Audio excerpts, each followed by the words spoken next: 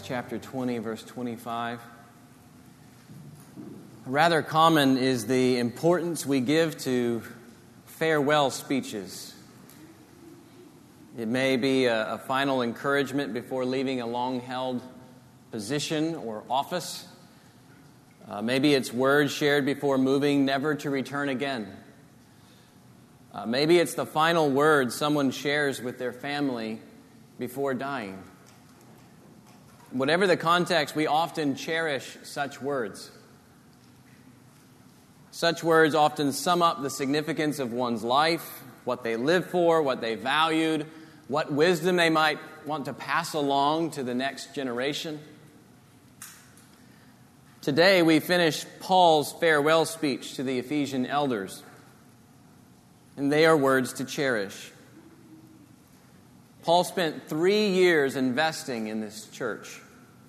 And so relationships go deep. We witness their fondness as they accompany Paul to his ship here.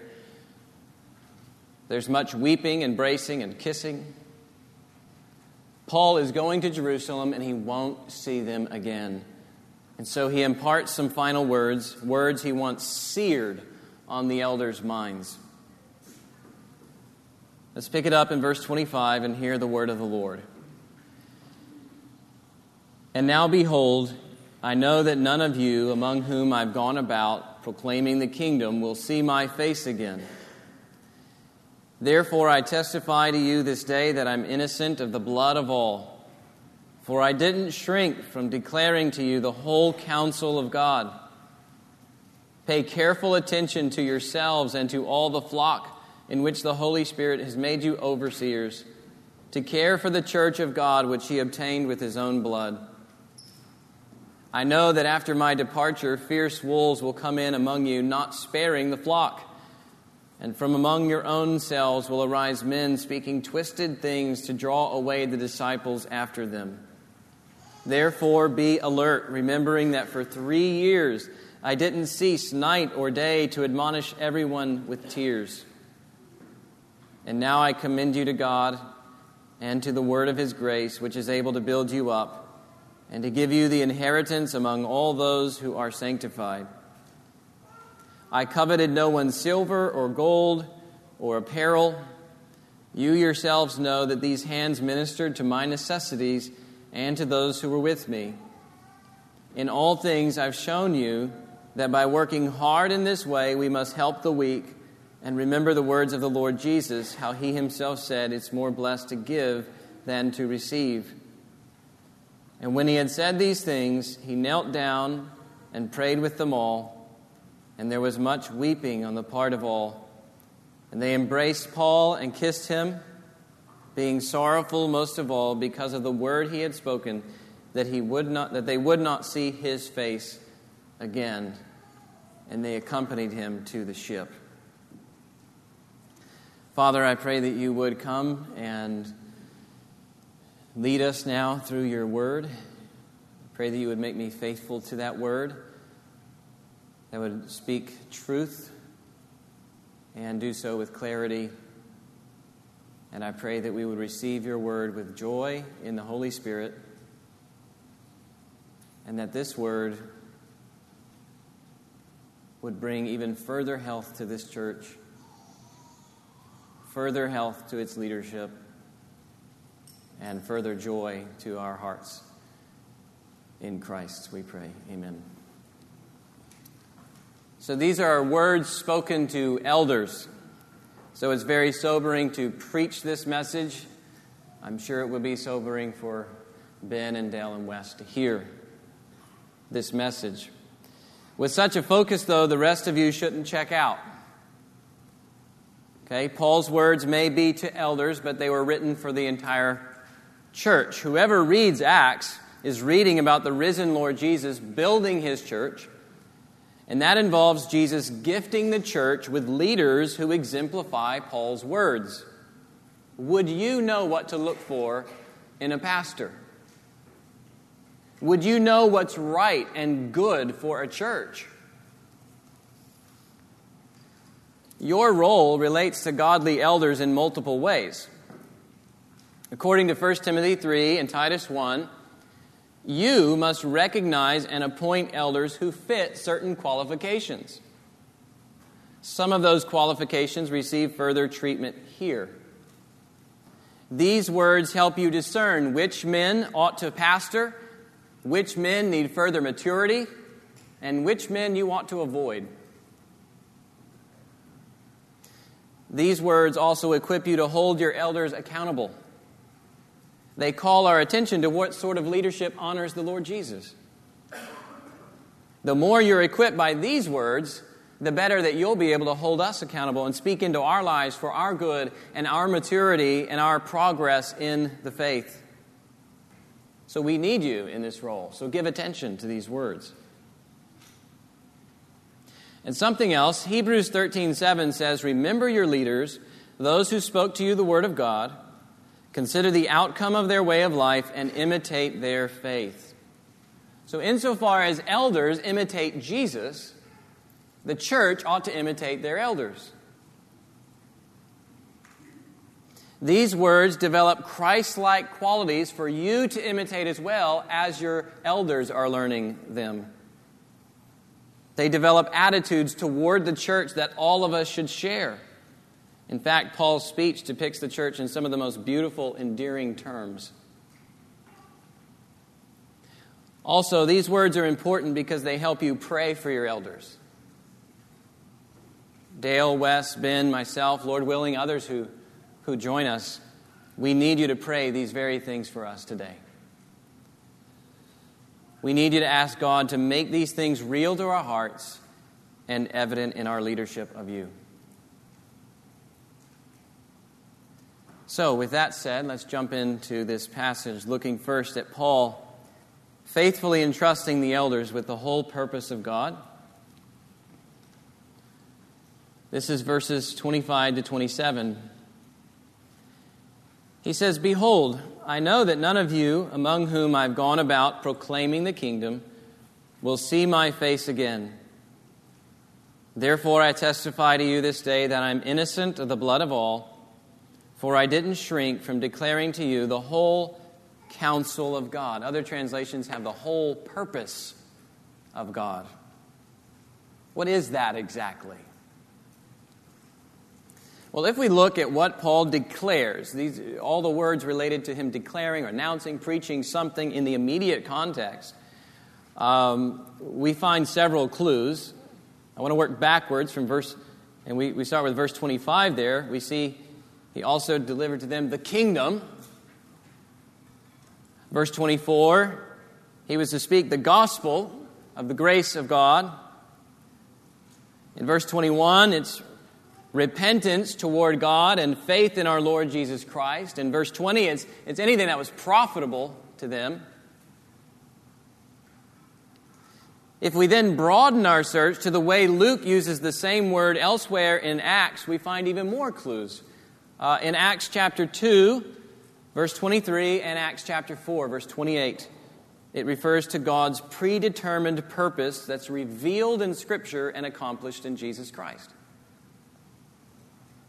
You might remember these words. Jesus was delivered over according to God's predetermined purpose. Same word. Herod and Pontius Pilate and the Jews were allowed to do to Jesus whatever God's hand and God's purpose had predestined to take place. And then Paul himself uses the same word in Ephesians chapter 1, verse 11. Speaking about those in Christ, he says that you were made an inheritance, or we were made an inheritance, having been predestined according to the purpose of God's will. So we're dealing here with God's unshakable, predetermined purpose for His kingdom to redeem the world. And He has revealed that purpose in Scripture, and He has accomplished that purpose in Jesus Christ.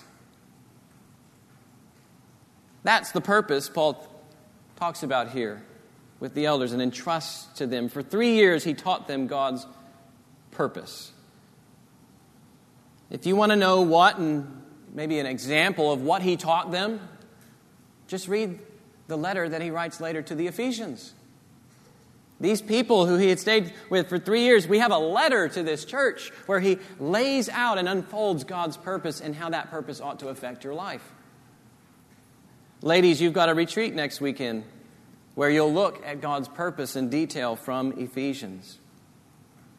Everything they needed to know about God's purpose, Paul gave them. He has been a faithful messenger of God. He even depicts his faithfulness in language that recalls Ezekiel 33. If you remember in Ezekiel 33, Ezekiel was to be God's watchman, and a watchman would scan the horizon and warn people of any danger that was approaching. Well, likewise, Ezekiel, as a prophet, was responsible to warn Israel of God's coming judgment. That was God's purpose, that he was to reveal to Israel. And if Ezekiel kept quiet about God's purpose, he was responsible for their blood. But if he was faithful to warn them and to deliver God's purpose, they were responsible. So Paul draws from that Old Testament imagery saying, I'm innocent of the blood of all. I've been faithful to deliver to you God's purpose. And what makes the imagery from Ezekiel 33 even more powerful in this setting to elders, to shepherds, is that God was fixing to curse Israel's shepherds for not delivering God's purpose in Ezekiel 34. Unlike the false shepherds who did not announce God's purpose, Ezekiel was faithful to do so. And so also here, Paul is faithful to do so. If these elders choose to do nothing with Paul's teaching, if they choose to ignore God's purpose, if they choose to keep God's purpose from God's people, or tweak his purpose to save their face, or use his purpose just to get rich and promote their name, they will stand guilty before God and not Paul. He is innocent. He has been faithful. And now, just like Paul, these elders must be faithful to declare God's purpose and spend their lives according to God's purpose. Well, what does that look like? Right, when these men return back home to Ephesus in a couple of days, how should they pastor? What will faithful leadership look like? 1, it will look like vigilant shepherding shaped by the work of the Trinity. It will look like vigilant shepherding shaped by the work of the Trinity. Notice in verse 28 the imagery of shepherding. He compares the church to a flock. The verb that the ESV translates to care for literally means to shepherd. Do the work of a shepherd. Why describe the role of an elder or pastor in terms of shepherding? Because that's the imagery God uses to depict his care for his people. The Lord is my shepherd. Psalm 23. The Lord will tend his flock like a shepherd. He will gather the lambs in his arms, and he will carry them in his bosom. Isaiah 40, verse 11. God's Son, Jesus Christ, is the good shepherd who lays down his life for the sheep. The Lamb in the midst of the throne guides his flock to springs of living water, Revelation 7:17. By comparing elders to shepherds, the Bible is saying that elders must image the true shepherd of the sheep, who leads us beside still waters. The problem with many human shepherds in Scripture is that they don't image the Lord's care. And you can get examples of this in Jeremiah 23 and Ezekiel 34. The shepherds over Israel were cursed by the Lord for not reflecting his care. Poor, shepherding is evil because it lies about God. And it lies about God's concern for His people. True shepherding, on the other hand, pays careful attention to all the flock. Verse 28 says, pay careful attention to yourselves and to all the flock, meaning stay alert. Don't fall asleep when you're supposed to be watching sheep. Don't jeopardize your alertness with drunkenness and folly and apathy. Remain vigilant in the care of the sheep. Who are they? Where are they? Are any of them malnourished? Are any of them weak? How can we care for them? Are they hurting? Are they on the fringes in danger of wolves? Did any of them get lost last night? Count them again. Count them again. Any sheep bullying the other sheep? Any straying into harmful pastures? Pay careful attention, he says, to all the flock. Not just some of the flock, not just the sheep in the flock that you like more than the others, but all the flock. Know the flock well and image God's concern for them.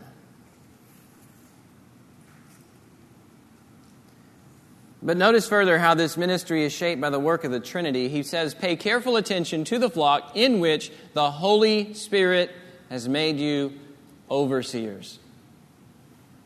The Holy Spirit makes pastors and gives them to churches. Seminaries do not make pastors.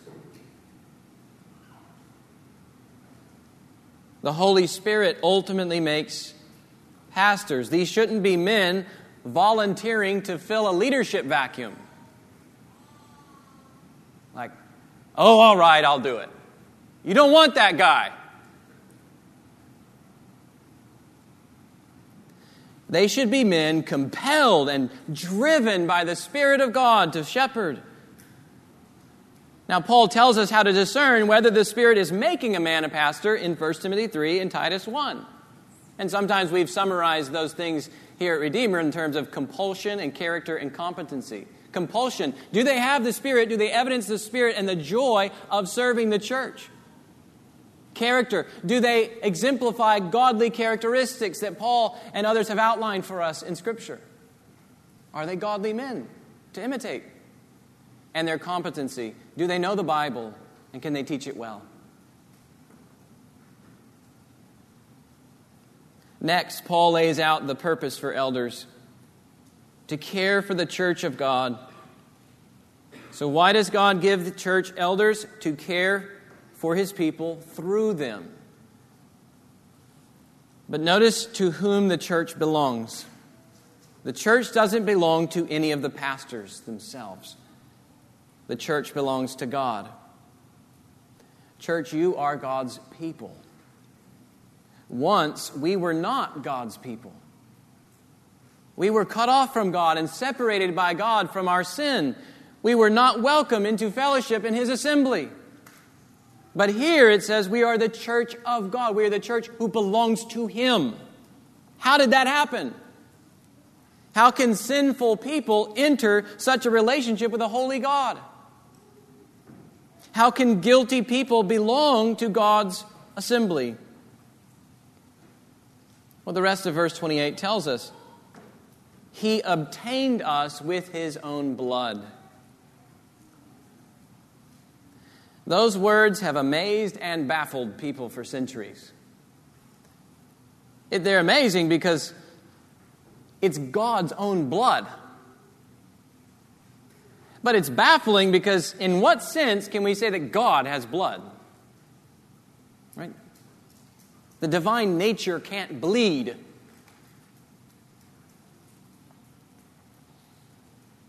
Well, a couple of solutions have presented themselves.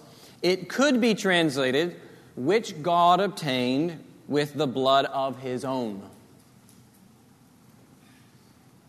Okay, God would then refer to God the Father, and He obtains the church with the blood of His own Son.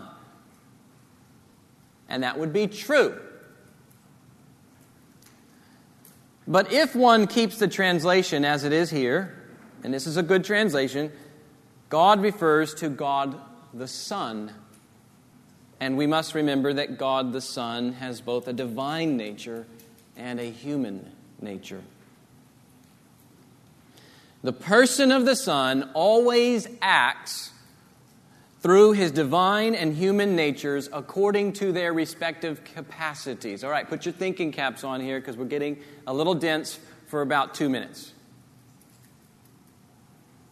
The person of the Son always acts through his divine and human natures according to their respective capacities.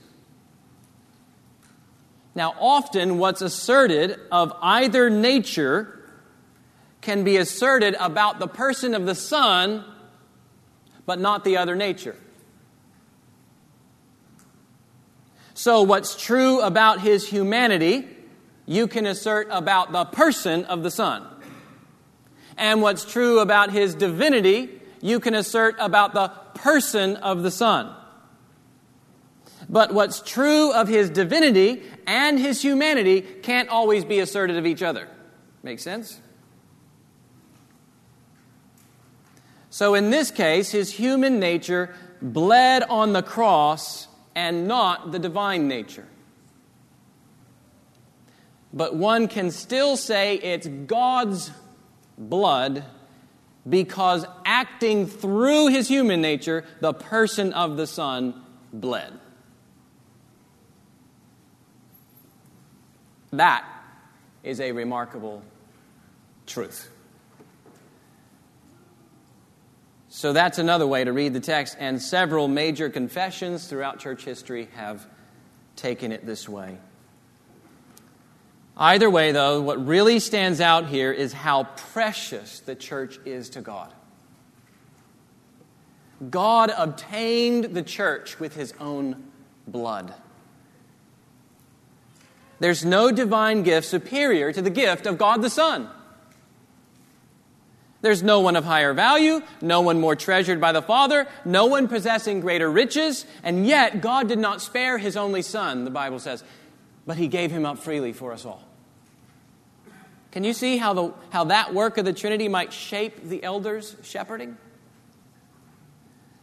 Not only were we entrusted with this role by the Holy Spirit, but every single person in the church is worth the blood of God's Son.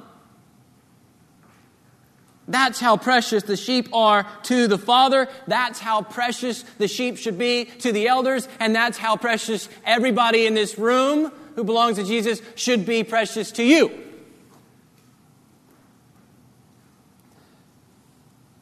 No matter the annoyances or the stubbornness, we're talking about sheep here. Sheep are stubborn and dirty and full of lice and smelly.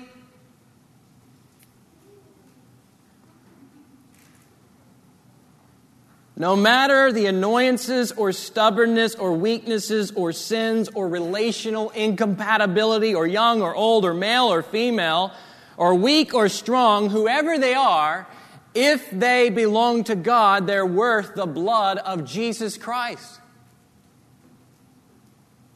So pastors and their churches can't grow cynical about those that God deems precious. I was reading Psalm 83 this week, and there's this parallel where it comes out very clearly. He was talking about God's people, and he refers to them as his treasured ones. We are treasured by the Lord. And not only that, elders must remember that they too need the blood of Jesus to bring them to God. So seeing the extent of Jesus' care as the Good Shepherd when he was willing to lay down his life to obtain these sheep compels the elders to lay down their lives too for the sheep.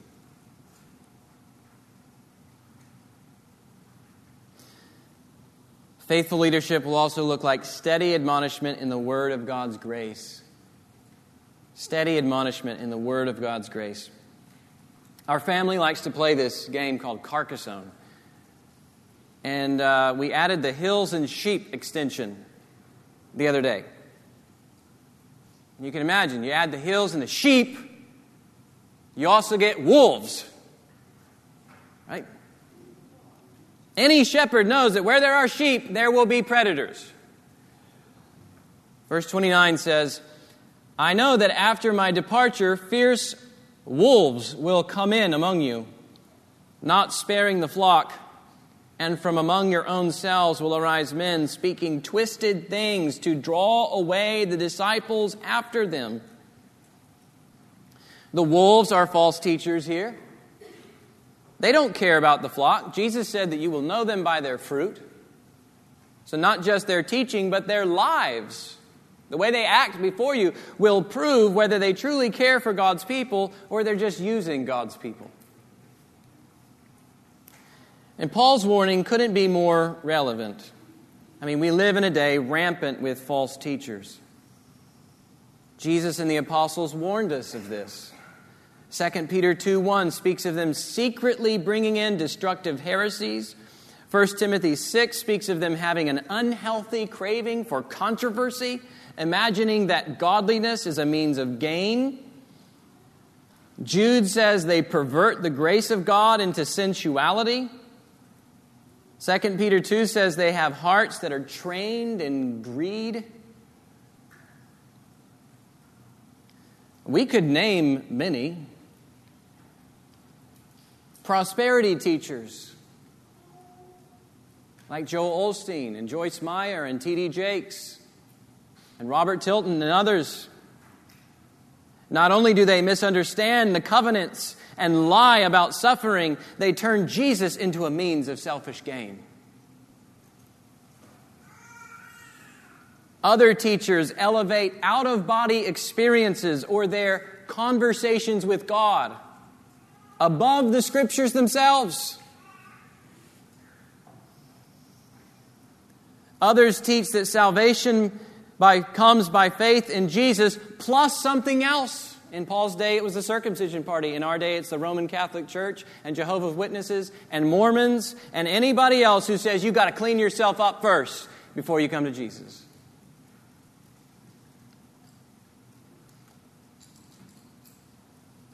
Others warp the grace of God by denying its power to create holiness in God's people.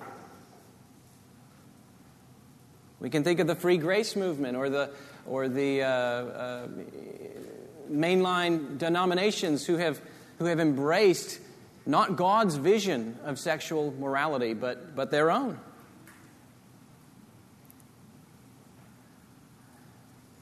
Moralistic therapeutic deism plagues many churches who reduce Christianity to a list of rules and meeting felt needs and vague God talk with no Christ at the center. Rob Bell questions God's justice and eternal punishment. Greg Boyd questions God's knowledge about the future. Becoming more popular is to reject Jesus' death as a penal substitutionary atonement. Steve Chalk and others. And more subtle still are views that conflate the gospel with their own particular political ideology. How does the church survive? What protects the sheep in the face of so many wolves? God and the steady admonishment in the word of His grace. Paul commends them first to God. The church will endure, the flock will survive by God's doing. Right? It's as the old hymn goes, the church shall never perish. Her dear Lord to defend, to guide, sustain, and cherish. He's with her to the end. We will make it because God is with us. But God also uses means. He uses elders steadily admonishing the church in the word of God's grace. Look at verse 32. I commend you to God and to the word of His grace, which is able to build you up and to give you the inheritance among all those who are sanctified. So the Word of God builds up the church. The Word of God gives you the inheritance. What inheritance? Christ in all His glory, the kingdom and all of its riches. We mature and we reach the inheritance by the word of His grace. Faithful elders must take that word and steadily admonish the church. Paul commends his own example to follow in verse 31. Therefore be alert, remembering that for 3 years I didn't cease night or day to admonish everyone with tears. Night or day, that means he did it all the time with tears. He admonished them. Not just this, take it or leave it type counsel. No, he's weeping for them. Don't go there, brother. Hold fast to Christ, sister. Don't believe that lie. Here's the truth in Christ. It's precious. Elders preach the word and they teach the word and they emphasize the word because we want you to grow into Christ and we want you to attain glory with Jesus. God has designed elders to be His means of protecting the saints from wolves and building up the saints for glory, all by admonishing them with the word of His grace. So if you hear us keep returning to the Bible and you keep hearing us bring up the Bible in conversations and you watch us open the Bible and you read us quoting Scripture in your text messages and you receive counsel rooted in Scripture, don't be annoyed by that. Don't think we're just out of touch with reality. No, please know it's because the Word is going to make you like Jesus and the Word is going to get you to glory. Don't brush it off. And that's for me too. I got 3 elders here. Also, Dale, Ben, and Wes. And I cherish their admonishment in the Word of God's grace. Otherwise, I'm not making it to glory. God has ordained the ends for His saints. He's going to get us all to glory. And He's ordained the means to get us there. One of them is the Word of grace.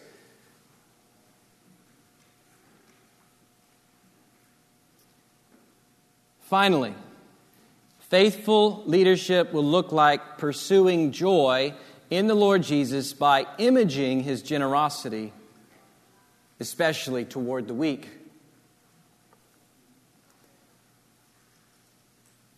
Pursuing joy in the Lord Jesus by imaging His generosity, especially toward the weak. Verse 33. I coveted no one's silver or gold or apparel. Let's just stop there for a second.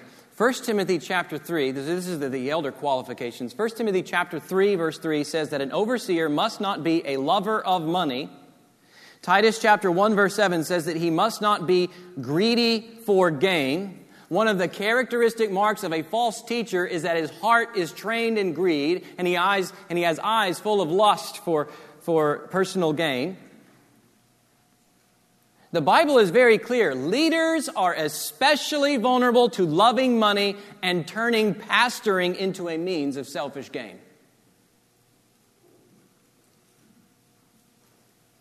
So Paul says, I coveted no one's silver or gold or apparel.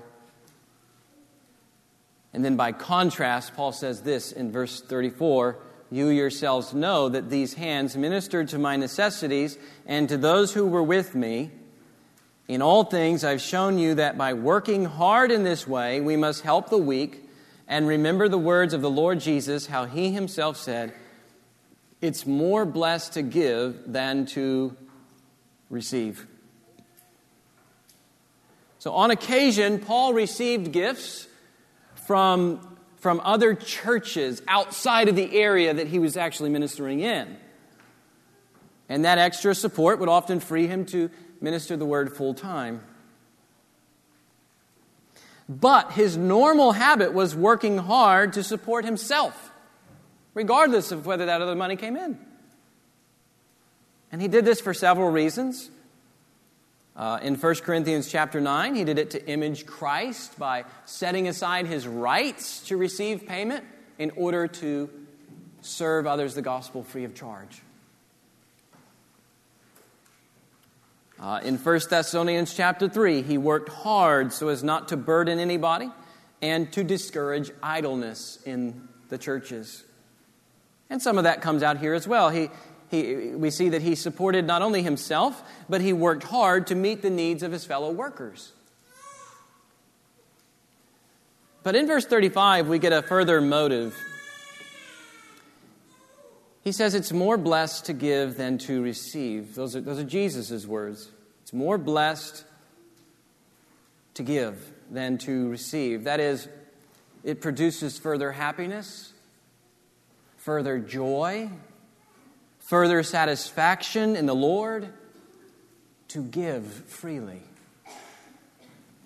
Jesus is appealing to our joy in Him with these words.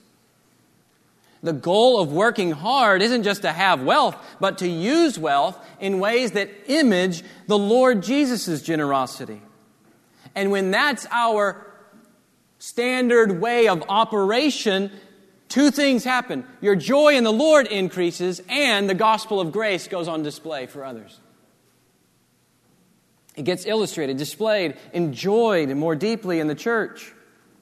Isn't that how generosity works itself out in 2 Corinthians as well? 2 Corinthians 8, right? You got this impoverished church, and it says that their abundance of joy in Jesus, their abundance of joy, it overflows in a wealth of generosity. And then this grace stands behind it all in 2 Corinthians 8:9. For you know the grace of our Lord Jesus Christ, that though He was rich, yet for your sake He became poor, so that you by His poverty might become rich.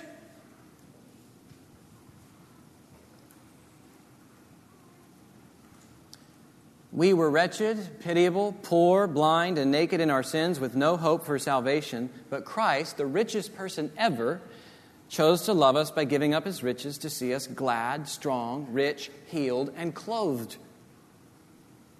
The Son of Man came not to be served, but to serve, and to give His life as a ransom for many. When your joy is in that good news, you're motivated to give. You're motivated to serve. You won't be enslaved to money or to coveting other people's stuff.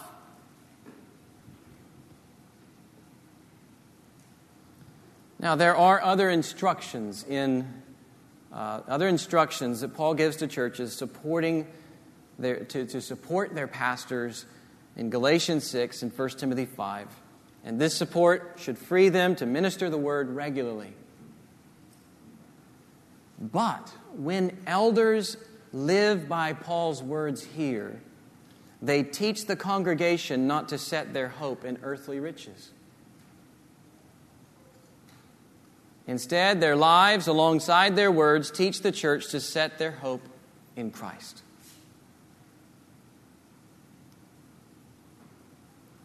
That means whatever they are making, they're not hoarding and keeping to themselves and showing nothing, being stingy towards other people. No, they too are working hard and showing generosity that we see exemplified in Paul here. Christ gave Himself up to meet our greatest need when we were weak. And now He lives in the church that we might image His generosity toward others. So pursue your joy in His lordship. Pursue your happiness in imaging His generosity, especially towards those who are weak. And the weak here is referring to are economically weak. But if you look at the pattern of Paul's ministry, you can perhaps apply this to others who are weak in other respects. In terms of illness, it's applied. Same words applied to those who are in illness, or those who are weak in the faith, or those who are weak with fear.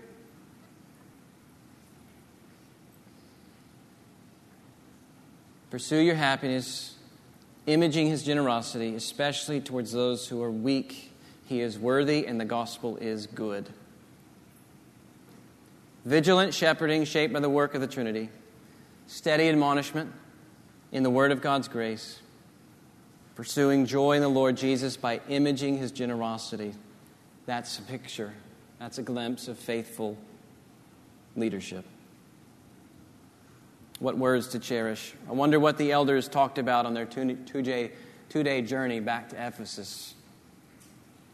Or was it a quiet trip back, wiping tears from their eyes, well sobered by the incredible responsibility before them? These words have certainly worked me over well this week.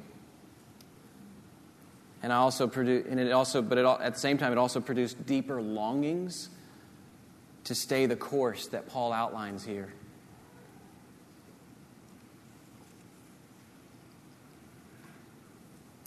I love pastoring this church, and I know Dale and Ben and Wes do as well. Would you pray these things for us? Would you pray these things for the leaders of other churches in the area that you know, like the Paradox Church and City Church and Calvary Bible and Solid Rock and Normandale?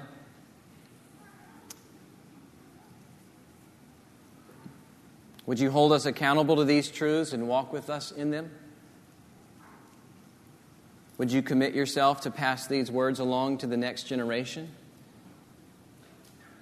so that when we're dead and gone, they might appoint men through whom the care of the Good Shepherd himself might be recognized?